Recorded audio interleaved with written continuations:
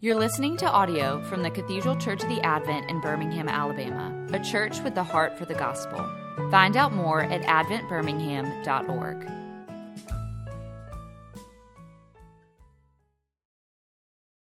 Let us pray.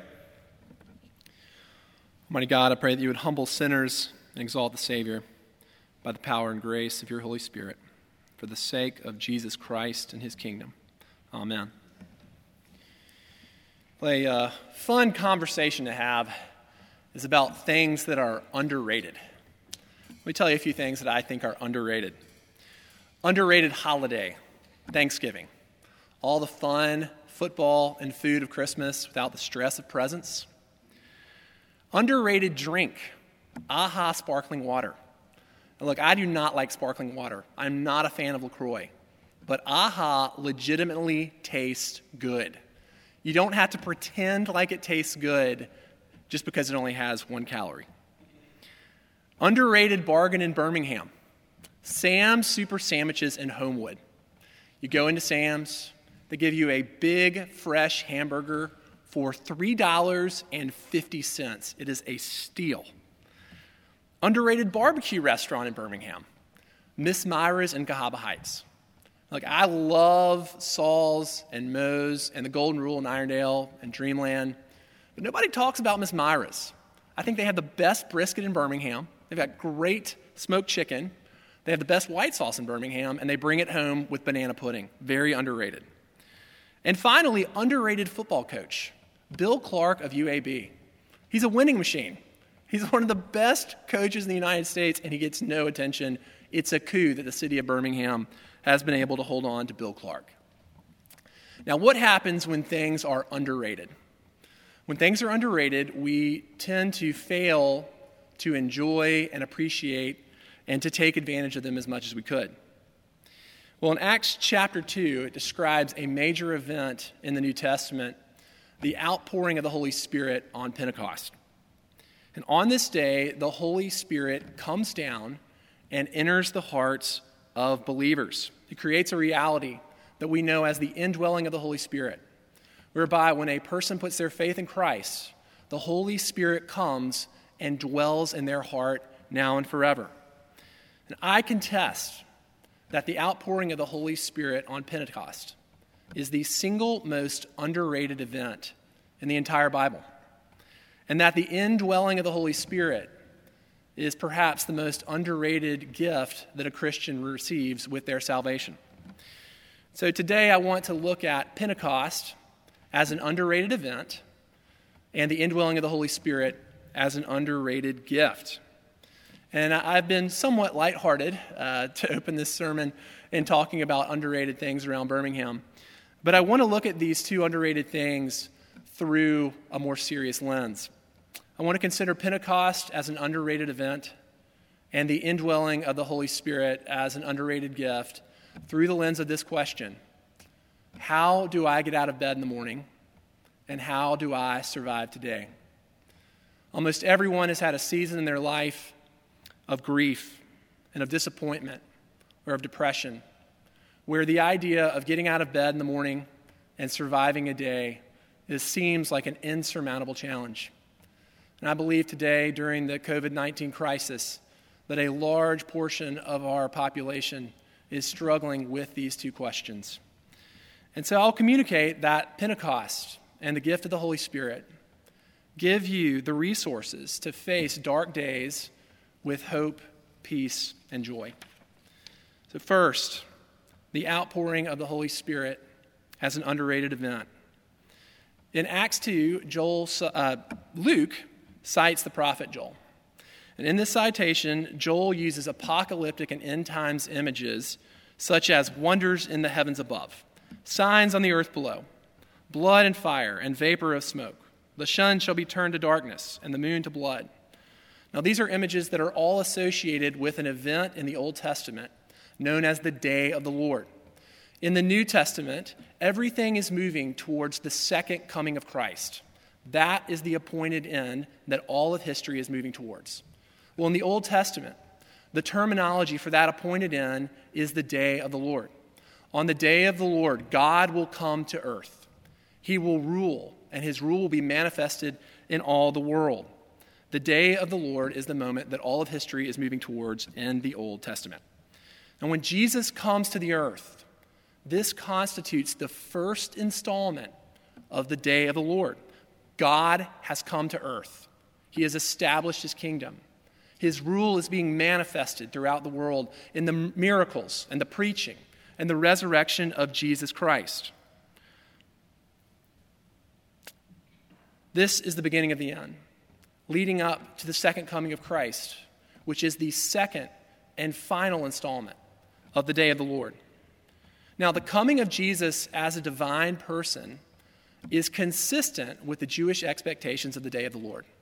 We see in the text, the servant text of Isaiah, and in the Son of Man figure in Daniel, that Jews expected a divine person, a Messiah, to come to the earth at the day of the Lord.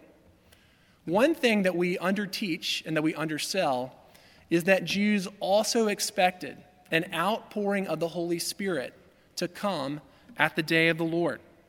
In Acts 2, when the Spirit comes down and people are miraculously speaking in foreign languages, folks begin to speculate about what is happening. No one is particularly clear on what exactly is going on. But in verses 14 through 16, Peter explains. Luke writes, "But Peter, standing with the 11, lifted up his voice and addressed them." Now, this word addressed has the connotations in Greek of one who is speaking with divinely appointed authority. And Peter says, "Men of Judea and all who dwell in Jerusalem, let this be known to you and give ear to my words. For these people are not drunk, as you suppose, since it is only the third hour of the day. But this is what was uttered through the prophet Joel." So Peter is connecting the dots. He is explaining this is not a random occurrence. This is a big deal.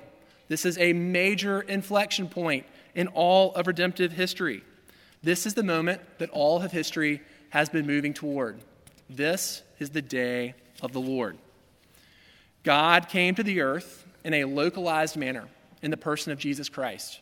And God came to the earth in a fuller manner in the coming of the Holy Spirit at Pentecost.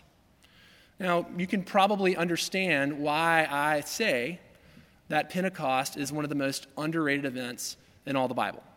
But you also might ask, well, that's great, but what does that have to do with my struggle to get out of bed in the morning and to make it through a day? Well, whatever happens at a big picture, global level in the New Testament always trickles down to the benefit and blessing of the individual Christian. And that brings us to our second point, the indwelling of the Holy Spirit as an underrated gift. Now, in verse 13, some people interpreted the events of Pentecost through naturalistic eyes. They say they're filled with wine. Their best explanation is that the people are drunk. They could not see the supernatural and spiritual reality. Now, too often, we as Christians live as de facto atheists. When hard times come upon us, we tend to view them through a naturalistic lens. We forget the spiritual and supernatural realities. We act as if Christ never rose from the grave. We act as if the Holy Spirit never came. And if we view our challenging circumstances through a naturalistic lens, then we will naturally try to muscle our way out of bed and muscle our way through hard times. And if you try to operate out of the power within in dark days, there is no way that you can experience any hope, peace, and joy. We have to remember the gift of the Holy Spirit. We have to remember, as Paul said in Romans 8, that the same Spirit that raised Jesus Christ from the grave dwells in you. We have to put on a spiritual lens and remember that the Holy Spirit is with us and that we can rely on him. Now, I want you to imagine what it would have been like to have lived in the first century and to be an individual person to whom Jesus came and to whom Jesus called. What would it have been like to be a fisherman? And there on the shore stands the Lord Jesus Christ, calling you to come and follow him. What would it have been like to be a leper, whom Jesus physically touched and healed? What would it have been like to be a sinner whom Jesus put his arm around and said, your sins are forgiven, go in peace? What would it have been like to be a child whom Jesus picked up and embraced in his arms and held in his lap? I also want you to think about what it would have been like to be a person on the day of Pentecost, to have the Holy Spirit come down upon you, fill your heart, and enable you to do things that are supernatural and beyond your natural capability. These are comforting thoughts if you are a person who is struggling to get out of bed in the morning and struggling to survive the days. Well, commentator Howard Marshall said this. He said, at the moment of conversion, each person experiences their own personal Pentecost.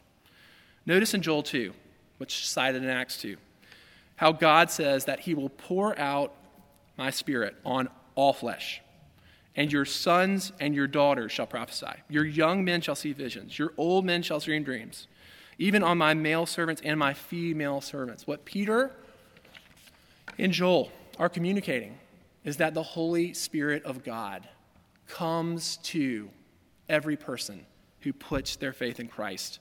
If you have put your faith in Christ, Jesus has come to you. He has called you personally. If you have put your faith in Christ, you have had your day of Pentecost.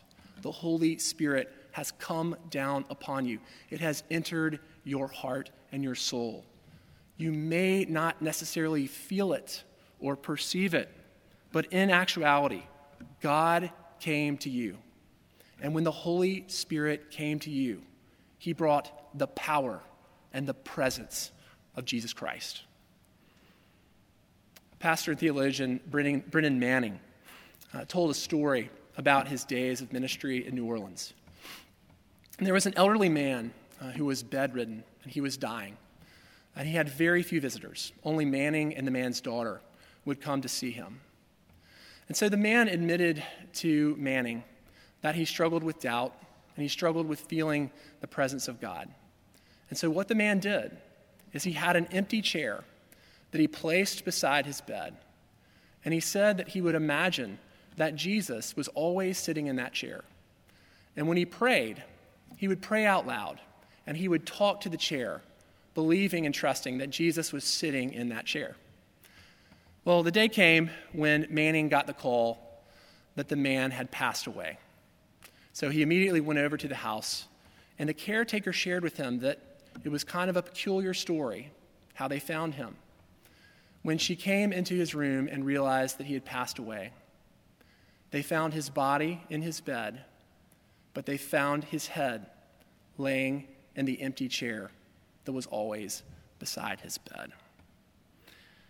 Now, from past seasons, I know what it's like to have those dark days. You wake up in the morning, and it's as if there is this messenger sitting beside your bed with a cold, expressionless face. And he reminds you of the pain and the darkness that you're in. He reminds you of your loss. He reminds you of your divorce. He reminds you of your disappointment. He reminds you that you've lost your job. He reminds you that your business is folding. He reminds you that you're all alone. He reminds you that you're sick and you're vulnerable. And before you can even put your feet on the ground, your heart has been broken all over again, and that cloud of darkness and depression is already hovering over you. Well, I want you to know that on the other side of your bed sits the Lord Jesus Christ. He has a kind and warm look on his face, and he says to you, do not be afraid. I am with you.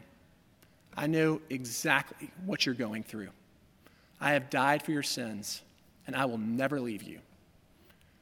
All you need is the grace for today, and I will give you that grace one step at a time. That grace is a person. That grace has a name. It is called the Holy Spirit. I want to tell you that it is worth getting out of bed. By the power and grace and presence of Jesus Christ, you can make it through the day. Let us pray. Almighty God, glorify yourself in us for the sake of Jesus Christ. Amen. You've been listening to audio from the Cathedral Church of the Advent. If you live in Birmingham or find yourself visiting, we hope you'll join us at one of our Sunday services. Find out more at adventbirmingham.org.